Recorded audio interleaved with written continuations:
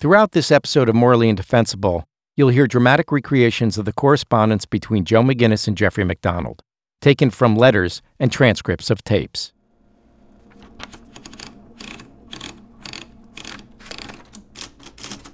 Dear Jeff, every morning for a week now, I've been waking up wondering where you are.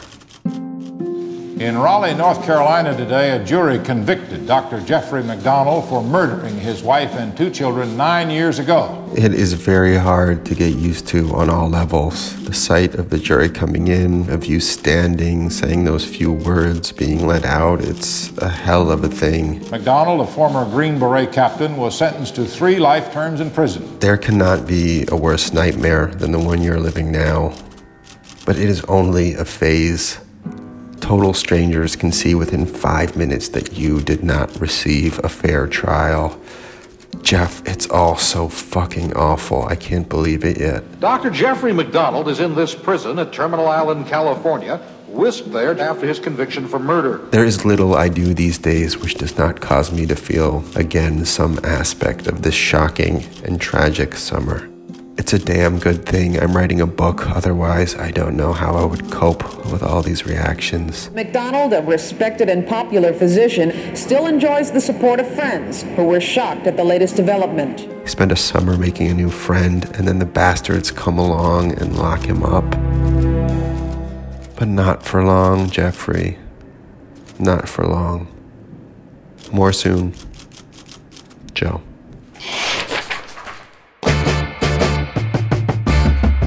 Jeffrey MacDonald was the best and the brightest, the one thought surest to succeed. I never physically assaulted anyone in my life, and certainly not my wife and my 2 children. Now will you welcome the author, Mr. Joe McGinniss. Author Joe McGinniss will be accompanying Jeffrey MacDonald through his murder trial to write an insider's account of the case.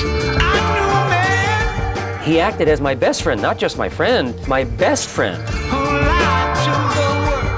The whole country was watching this trial.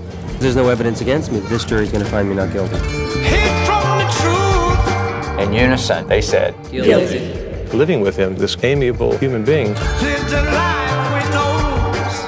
I felt terribly conflicted. I'm Mark Smerling, and this is Morally Indefensible.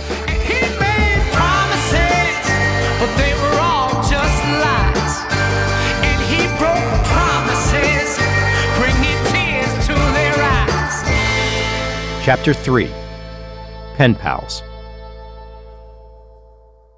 Several years after Jeffrey MacDonald was sent to prison for the murder of his pregnant wife and 2 young daughters, Joe McGinniss is sitting on his front porch in Williamstown, Massachusetts.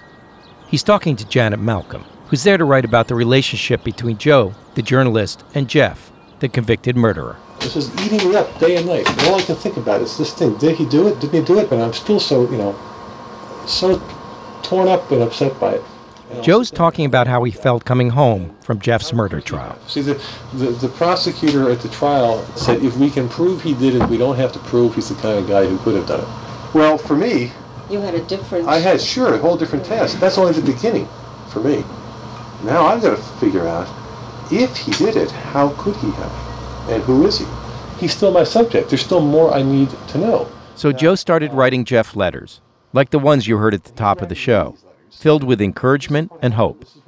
How many letters did you write him? Altogether, I don't know, maybe 30, 40. And Janet was very interested in these letters. Were they the musings of a journalist who'd simply gotten close to his subject, or a paper trail leading to an unholy and sinister betrayal? Makes you never want to write a letter again, Exactly. The first week home, I think, was just exhaustion and kind of depression. Joe's widow, Nancy Doherty, remembers a very conflicted Joe walking in the door after the trial. It seemed almost inconceivable to him that this guy could have murdered his wife and 2 kids. He couldn't imagine it. So there's a first letter that Jeff wrote to Joe from prison. Do you remember that letter? Remind me. Dear Joe, I'm not trying to be dramatic, but I can tell you that there's no feeling as deep as a feeling of suddenly being locked up in a solitary steel cell, alone from the world, and being told that you're spending the rest of your natural life there. It's a feeling that must be very close to death. I hope that you understand the depth of my despair and anguish. Keep the writing going on your end. Jeff. I think that Joe struggled to figure out the best way to respond to Jeff's dismay at the verdict. He was sorry that Jeff was in prison and that his friend was suffering. He hadn't come to any sort of resolution about that yet. And he knew that he had a long way to go to write the book. So he needed information from Jeff. So he had to just find some middle path to go down. And what do you say? God damn, Jeff. One of the worst things about this is how suddenly and totally all of your friends, self included, have been deprived of the pleasure of your company.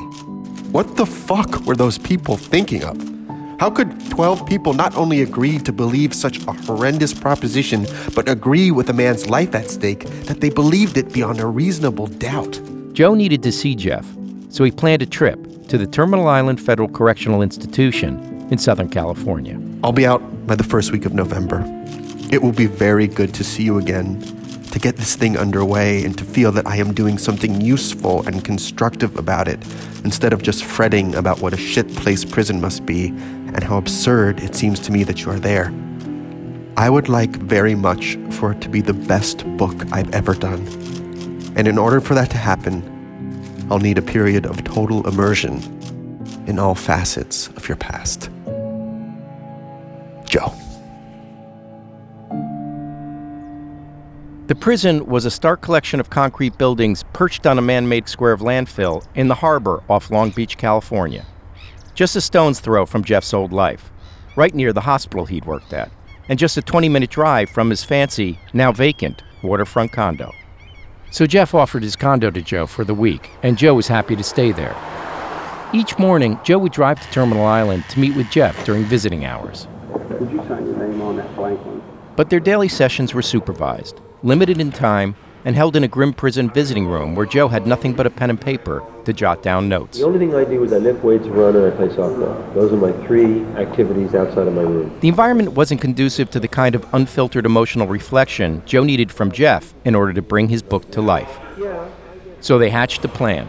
Jeff would somehow finagle a tape recorder into his cell. Joe would send him questions, and Jeff would speak his responses into the tape recorder and then mail Joe the audio cassettes. For Joe, the trip proved useful in another way. Here's Nancy Doherty again. When Joe went to Jeff's condo, he found a lot of evidentiary material relating to his defense. That had not come up at trial. Nobody knew about it. So that was something that seemed really significant to Joe. This was everything Jeff's lawyers had collected over many years. Investigative files, case notes, testimony. It was all there. And Jeff said Joe could take it. Anything to help Joe write the book that would prove his innocence. And he just brought back suitcases full of testimony and so on.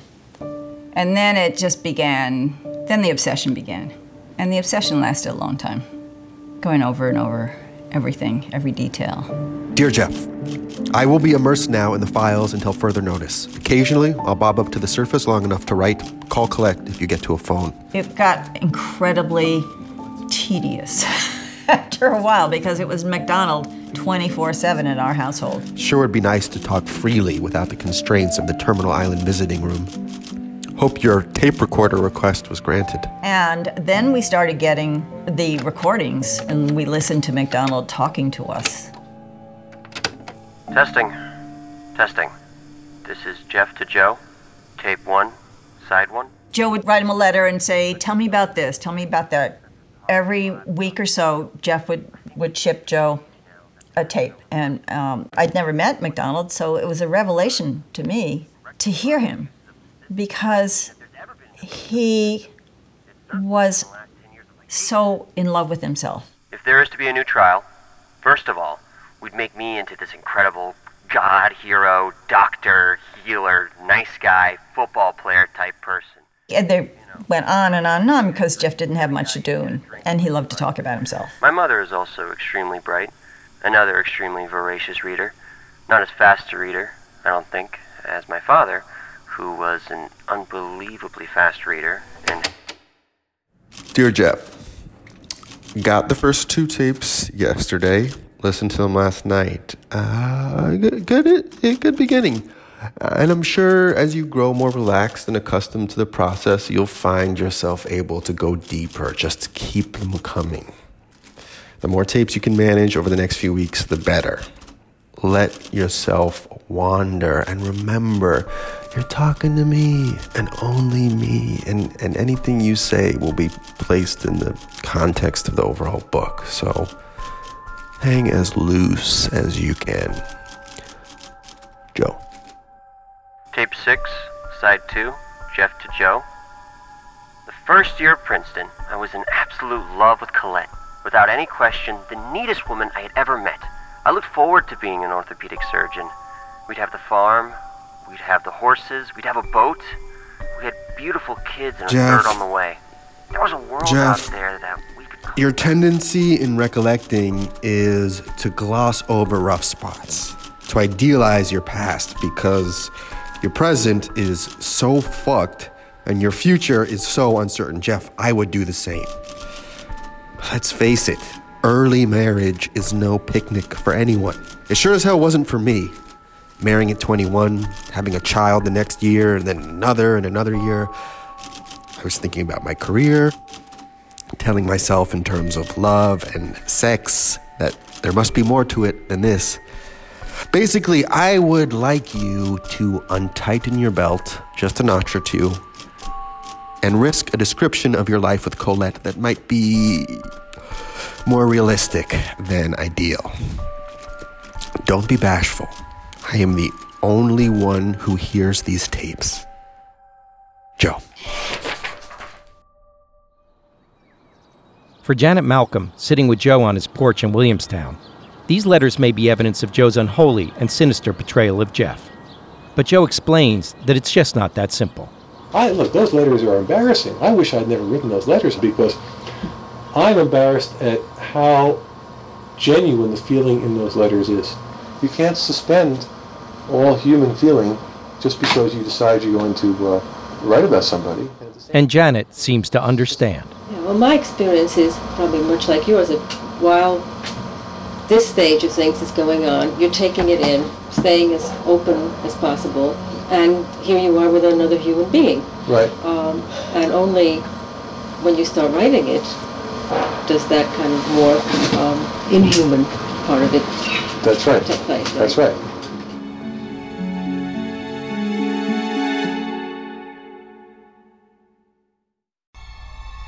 This is Chilling Tales for Dark Nights. Good evening, listener. I'm Steve Taylor, your host to a horror anthology podcast where we ask you to depart from your safe perception of reality to descend with us into the frightening depths and dark corners of twisted imaginations. With carefully curated original tales of terror each week, our deepest rooted fears are brought to the forefront by a diverse cast of voice talent and masterfully eerie sound design that bring these stories to life. We'll give you tales of unnerving encounters with the occult, harrowing hauntings, and sinister seances that show just how darkness knows no bounds. Make sure to check out Chilling Tales for Dark Nights on Apple Podcasts, Spotify, or wherever you get your podcasts.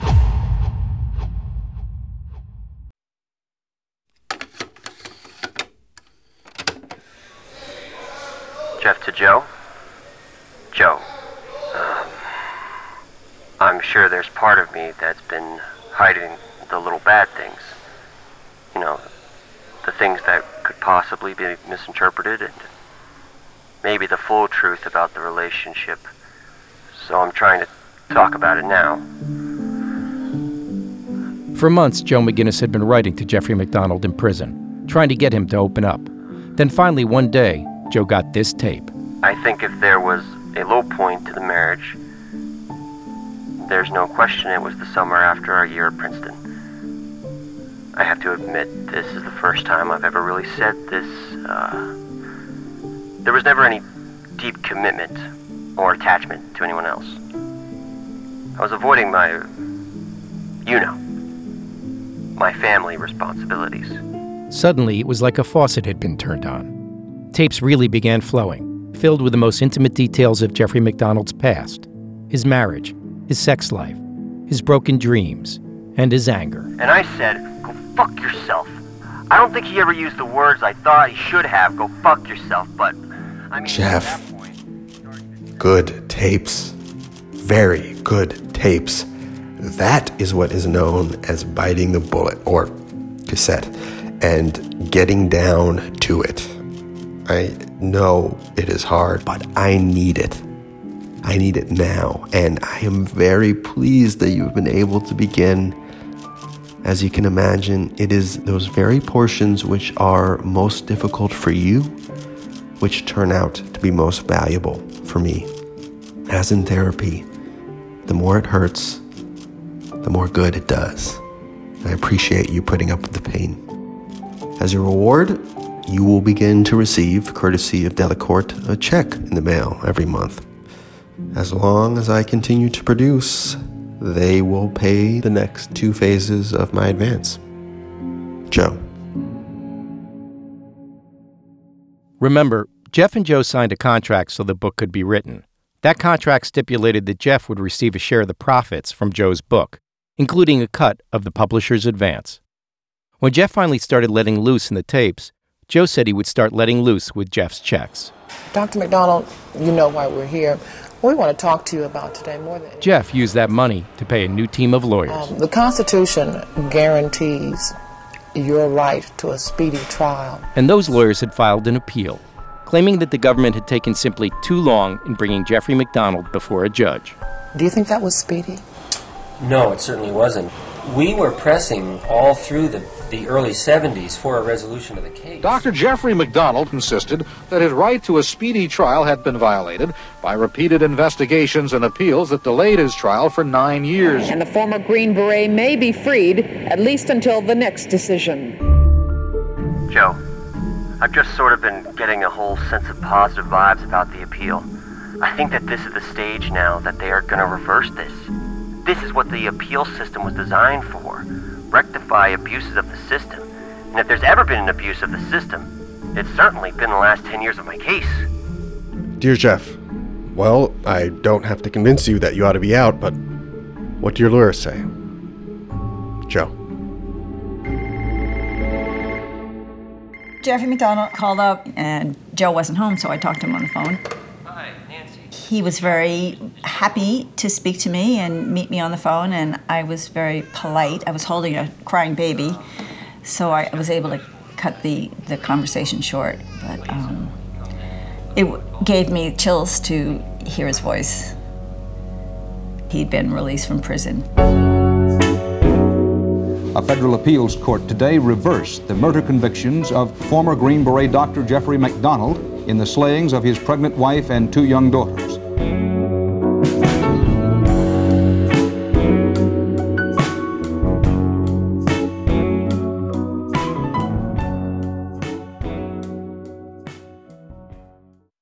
If you're looking for a smoking gun, I can absolutely guarantee you, you will not find it.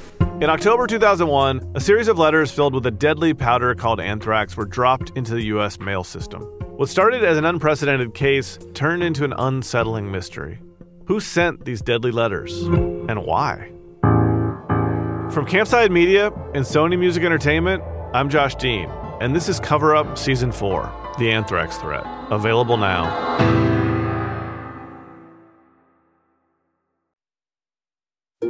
In a 2-to-1 opinion, a federal appeals court charged that what it called sheer bureaucratic indifference violated MacDonald's right to a speedy trial.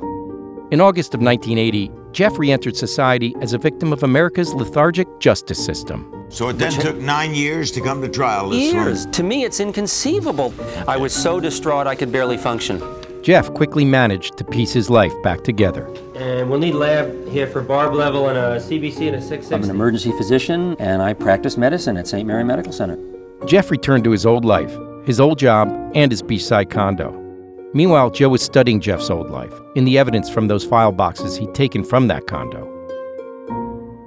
And he was listening to the recordings Jeff had sent him from prison. For Joe, as he listened to those tapes, I think it gave him more distance from the Jeff that he felt close to. Here's Nancy Doherty again. Jeff was out of prison. Joe did not celebrate with him. Jeff does not confront him, and Joe does not reassure him. Nobody says anything. There were hints that all was not well. There were rumblings. Rumblings of Joe having a change of heart. But Jeff was busy rebuilding his life. That is, until this happened. The Supreme Court today reinstated the conviction of Jeffrey McDonald, a former Green Beret Army doctor, for killing his wife and 2 daughters. Prosecutors had been working around the clock to appeal the speedy trial ruling that set Jeff free. And after just 19 months of freedom, the Supreme Court reinstated Jeff's conviction. Shortly after this decision was handed down, McDonald was taken from his Huntington Beach home to the federal prison in nearby Terminal Island. But the saga of Jeffrey McDonald probably isn't over just yet. There was still hope if Jeff could prove that he was innocent. Jeff hired a private investigator to look for new evidence that would prove that someone else had murdered his family. Meanwhile, Joe was finishing the book, and Jeff was very eager to read it. Joe, has anyone actually seen your work yet besides the editor? Have you finalized the various segments of the book? I mean, what the hell is the ending going to be if a new trial is ordered? I'm sad, angry, scared. They'll throw away the key unless I win soon. P.S. A lawyer was totally aghast that I had no artistic control over the book. I hope I'm not naive and that I have no reason to be aghast at my lack of artistic control. I figured that can't be all that bad. Dear Jeff, what lawyers know about artistic control is what I know about thoracic surgery. Your complete cooperation and your full granting of all artistic rights are all that persuaded me, for the first time in my career, to embark on a project where someone else received income for work I did. All you have ever wanted, you have said repeatedly, was for the full and true story to be told, which is what I have attempted to do for almost 3 years now, which seems like 10. Meanwhile, stress levels reach all-time high as I sit here absolutely fucking penniless, but with a nearly complete book. My commitment to integrity is absolute. The time for any and all discussion of the book's contents, either public or private, is when the book has been published and is available to readers. Keep in touch, Joe. Joe, I need to see a copy of the book as soon as humanly possible. I can't for the life of me understand the arrogance and in fact hypocrisy in the stance that I'm like the general public. It was one thing not to have control over the book. I granted you that, and I have to live with it. But to coyly play games is not right. You should not deny me the right to read a copy of the book when your revisions are complete. I need to see the book. I would appreciate hearing back from you on this as soon as you can do it. I need to see the book. Jeff, for not the first time, but I hope for the last time, you will be sent a copy of the book when there is a copy of the book to send. At no time was there ever any understanding that you would be given an advanced look at the book 6 months prior to publication. I find it bizarre to even have to discuss this with you, and I hope that will be the end of it. Joe.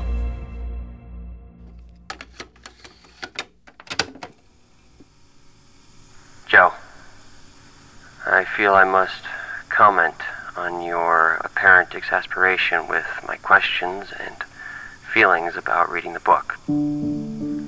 I'd like to point out that our current conditions are remarkably different. Your worries are normal. You are successful, live well, and already have a contract for your next book. I'm worried because I'm worried I won't win the case again. I'm worried that I'll never get to be with normal people again. Other than that, I have no other major worries. Except that the guy who was writing a book when I met him was funny, warm, and easy to talk to. That all disappeared, and it has never resurfaced. It all seems very strange from here. Certainly, in your worst moments, others gave you a little leeway. You're tired, worn out, but still determined to live a life. Jeff. Soon after this letter, a newly excited and energized Jeff left a coded message on Joe's answering machine. Dear Jeff, however encoded your telephone message was, I got the gist. If all goes according to plan, I assume you will be in court prior to the publication of the book. And the fact that big, new things are still happening is just one more reason for my insistence that nobody see this thing in advance. Joe. What did Jeff's private investigator find? There are pending in the federal court in North Carolina several motions seeking a new trial. Those motions, in great detail, prove who did it. And it wasn't Dr. McDonald.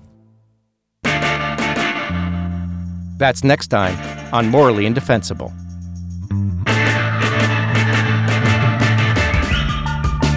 Morally Indefensible is a production of Truth Media in partnership with Sony Music Entertainment. This episode of Morally Indefensible was produced by Jesse Rudoy, with help from Ryan Swikert, Julia Patero, Zach Hirsch, Kevin Shepard, and Danielle Elliott. Story editing is by me, Mark Smerling, and Danielle Elliott. Alessandro Santoro is our associate producer. Our archive producer is Brennan Reese. Scott Curtis is our production manager. Fact-checking by Amy Gaines. Kenny Cusiak did the music and mix. Sound design by Kenny Cusiak and Jesse Rudoy. Additional music by John Cusiak and Marmoset. Our title track is Promises by the Monophonics. Voice reenactments by Logan Stearns and Jesse Rudoy. Legal review by Linda Steinman and Jack Browning of Davis Wright Tremaine. Special thanks to Sean Twigg, May Ryan, Luke Malone, Brian Murphy, Joe Langford, Peter Schmoll, Diana DeCilio, Bob Stevenson, Christina Misavage, Bob Keeler, and Errol Morris. If you'd like to continue the conversation online, find us on Instagram and Facebook at Morally Indefensible and Twitter at Morally Indef. That's Morally Indef. If you like the episode of Morally Indefensible, please subscribe on Apple Podcasts or wherever you get your podcasts. It really helps. And thanks for listening.